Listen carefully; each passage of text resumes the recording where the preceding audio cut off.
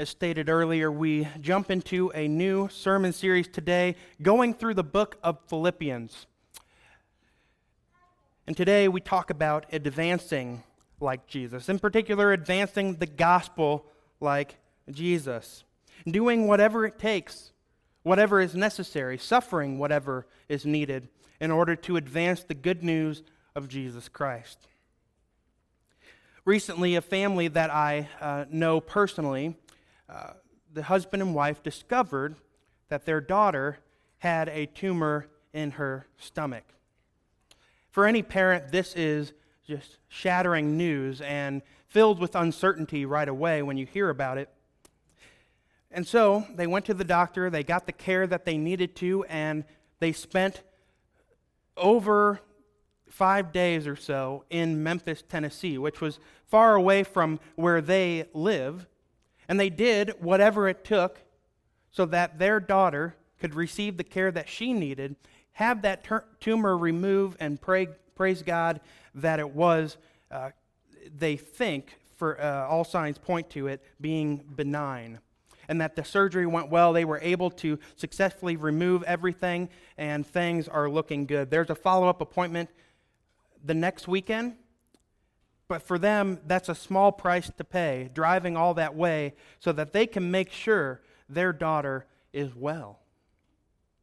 In a situation like that, it seems pretty obvious what a parent or family would do to make sure that their loved one is okay. They would do whatever it takes to make sure that was the case. When our son Judah was born, he had to go to the NICU for a few days, which is pretty small amount of time compared to what most parents spend in the NICU. But at that time, the birth before was our daughter, who we lost and only had a short time with, and so we were already nervous and on edge. But this nurse that was taking Judah to the NICU, she said to us, "This is not going to be like the last time. I read your file, and you're going to take your son home. He just needs to spend a little bit of time in the NICU." That reassured us that they were going to do whatever it took to make sure Judah could become strong and be able to go home. Also, when you enter into the NICU, we had to do all of these different steps. We had to put our phone in plastic bags that were sealed.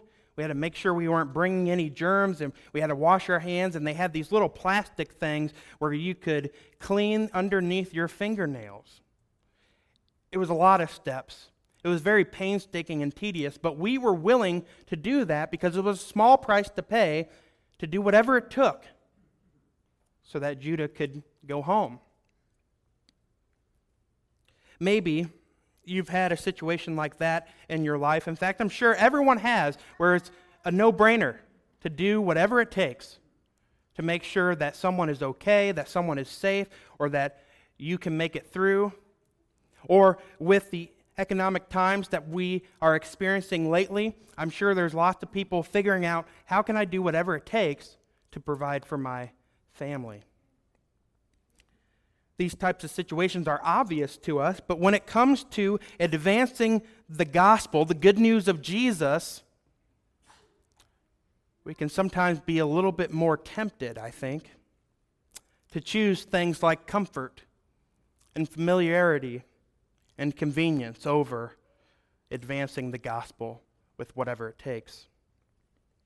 Sometimes we're tempted to choose comfort over what it takes to advance or to proclaim the good news of Jesus.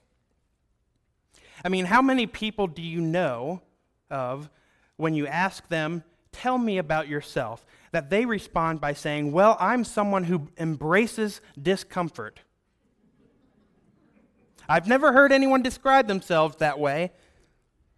Often we say, "Well, I'm funny," or "they're funny," or "they're easy to talk to," or they love life, they live large, they're stubborn maybe, or persistent, or loyal. We use those types of things to describe ourselves, and those are all maybe except for being stubborn, I don't know. But being stubborn on the right things, but all those things are typically good qualities, But we never hear things like, I embrace change or I embrace discomfort as a characteristic that is central to a person's life and personality. Because naturally we want to take the comfortable way. We want to embrace comfort. If there's an easier way to do something that we feel is best, we're going to take that path of least resistance. But sometimes we're tempted so much by that comfort that we lose out on an opportunity to advance the good news of Jesus. Sometimes we're tempted to choose familiarity, which is very close to comfort. The joke that we have often heard, at least in Lutheran circles, and there's an iteration of this joke in all sorts of different areas. How many Lutherans does it take to change a light bulb? Change?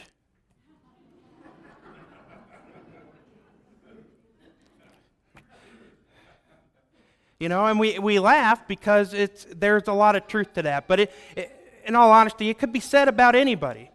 It's not just Lutherans. It could be said about anyone in the church or anyone even outside of the church, because humans naturally are going to resist change.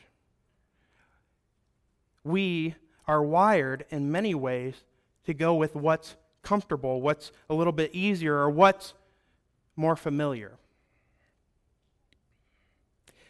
But when we think about it, Christians should actually be the ones most willing to be adaptable to change. Because after all, we have a hope that never changes. We have a hope in Jesus Christ, a Savior, a God who never changes in His character. And therefore, thinking in that way, shouldn't we be able to adapt to changes, or at least navigate our way through the changes, because we have something, a hope in Jesus that never changes? Sometimes we're tempted by convenience over the opportunities to share the love of Christ, to advance His gospel. We often respond with different opportunities by saying, well, I'm busy. But I once heard somebody say no to busy and yes to boundaries. Think about how can we create boundaries that protect the most important things in our lives. Are we prioritizing those tasks and those areas of our lives that are most important, the areas that have to do with advancing the gospel? How can we say yes to certain boundaries so that we can be more available to opportunities to have conversations, to build relationships, to serve someone, to get to know people in our neighborhood, to meet somebody new that we haven't met before? How can we embrace those opportunities?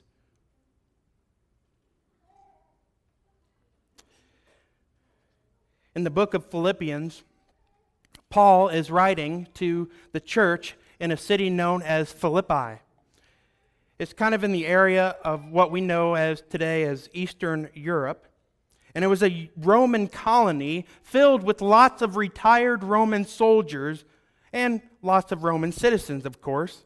And this idea of citizenship and nationalism, pride in one's country and one's government, was very prominent.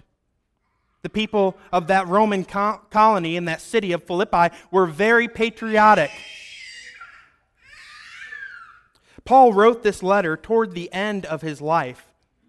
He wrote it around 60 AD, and many estimate that he died in 68 AD. But he wrote it while he was imprisoned. He wrote it while he did not have comfort or familiarity or convenience. But instead, he wrote it from prison. And he wrote it to advance the gospel. Because he wanted to emphasize to the Philippians, the church in Philippi, that following Jesus and living out the story of Jesus is more important than anything else in the world, including one's citizenship to Rome. In the book of Philippians, we find several short stories, examples, essays, even a poem at the middle of the book that talk about what it means to retell the story of Jesus by living that out as an expression in our lives, which is why the subtitle for this series is Living Like Jesus. That's what the book of Philippians is all about. It gives us different ways to live out our lives like Jesus. And we retell Jesus' story, Paul says, by living like him. That's why Paul wrote the gospel to the Philippians, and that's why we have this gospel today.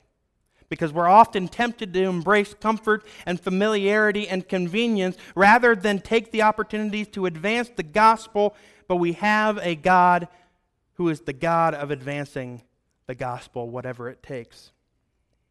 See, Jesus came down to earth and he chose to advance the gospel over comfort. He gave up his throne. First of all, he could have stayed there in heaven, ruling on his throne, being the Son of God, but instead he came down to earth to live also as a man, Jesus of Nazareth, to do whatever it took to take you out of the comfort that you felt in your sin, to forgive you for the times that you and I, the times that we're tempted to choose comfort over the opportunities God presents to us.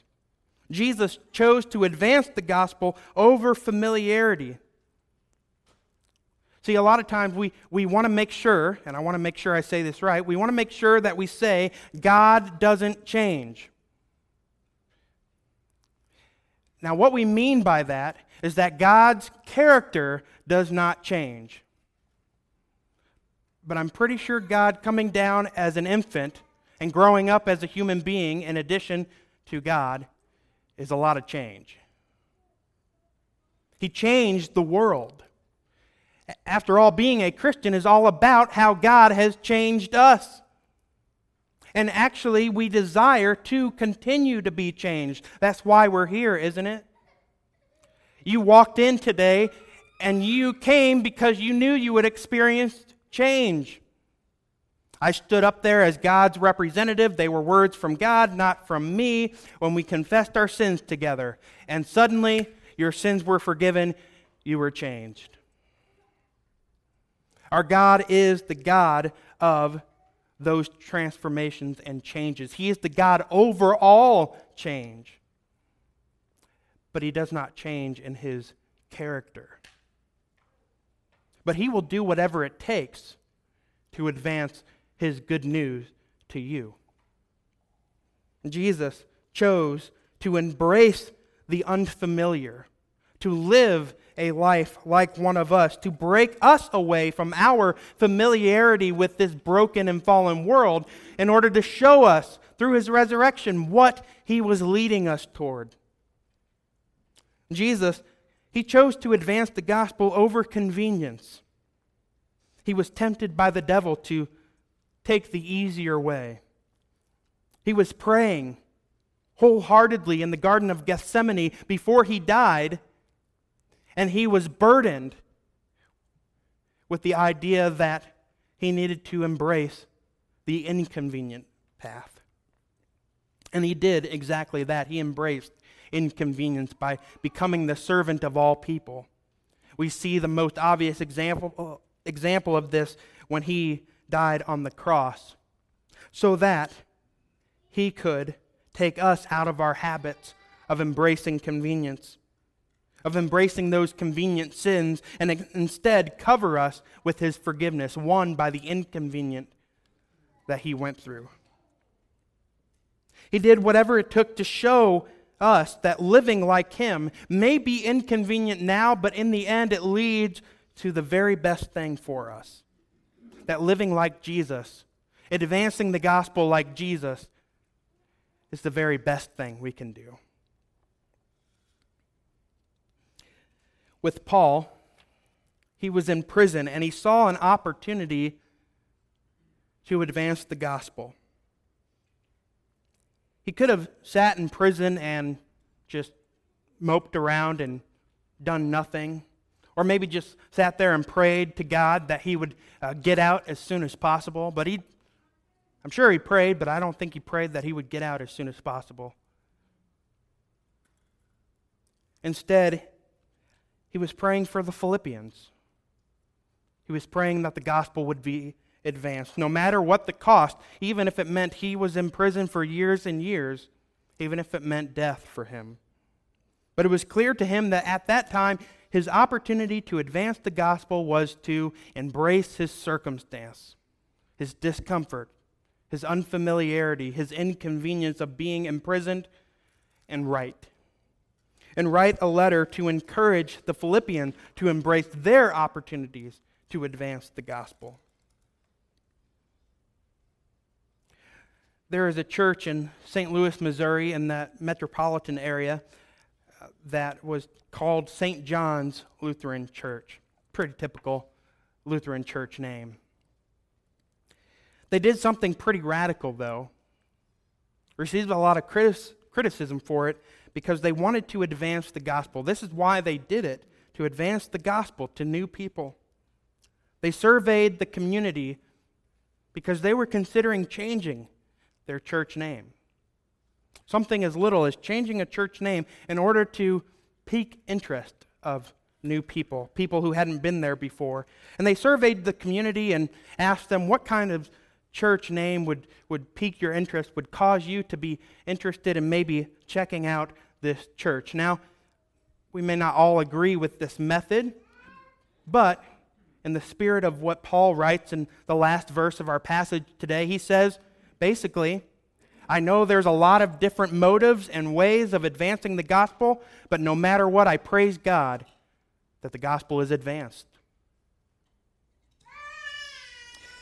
They ended up deciding on a name based on what they had received in their survey, and they named themselves Pathfinder Church. I don't even know if church is after that. Now, that's a pretty big move. But they were willing to do something and face all that criticism in order to advance the gospel. It's just an example. Another example is right now, this week in Houston, Texas, there's the National Youth Gathering. It happens every 3 years, and the Lutheran Church is geared toward youth. And it's a big, big event. They are in Minute Maid Stadium where the Astros play. And there's 20,000 people. They bring in all the best musicians and speakers, and they have all these things that you can do where you can go to sessions and just soak up guidance and knowledge and encouragement from other people. And I was thinking about this. I saw all the posts on Facebook this week, and I kind of thought to myself for a moment, well, man, think about what we could do if we just used all that time and energy and that money and those resources maybe in a different way, maybe in a way that seems more direct in advancing the good news of Jesus to people who don't necessarily know him. But then I saw a lot of people posting and talking about how they were praying that week for even one single youth, one single young person to just have a life-changing experience. Because they're bringing in all the best people. They're putting together the very best gathering they possibly can to advance the gospel, even if it means to one person, because they want to pray for that life-changing experience, that it will be formative in the life of a young person or any person who attends.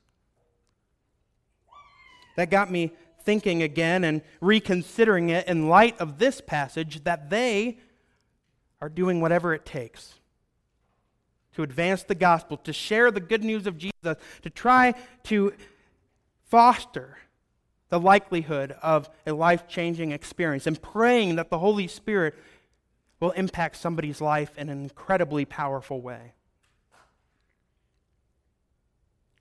Those are just a few examples of what it might look like to advance like Jesus, to advance the gospel.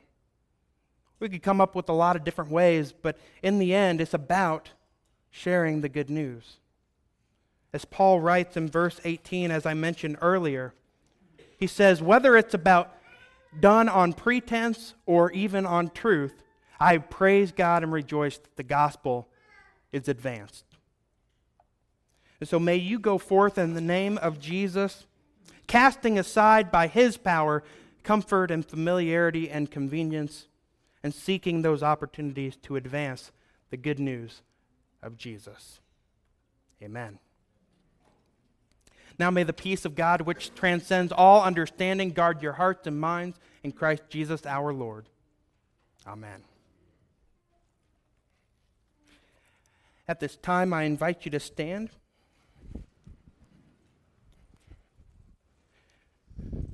And together we will confess our common faith today in the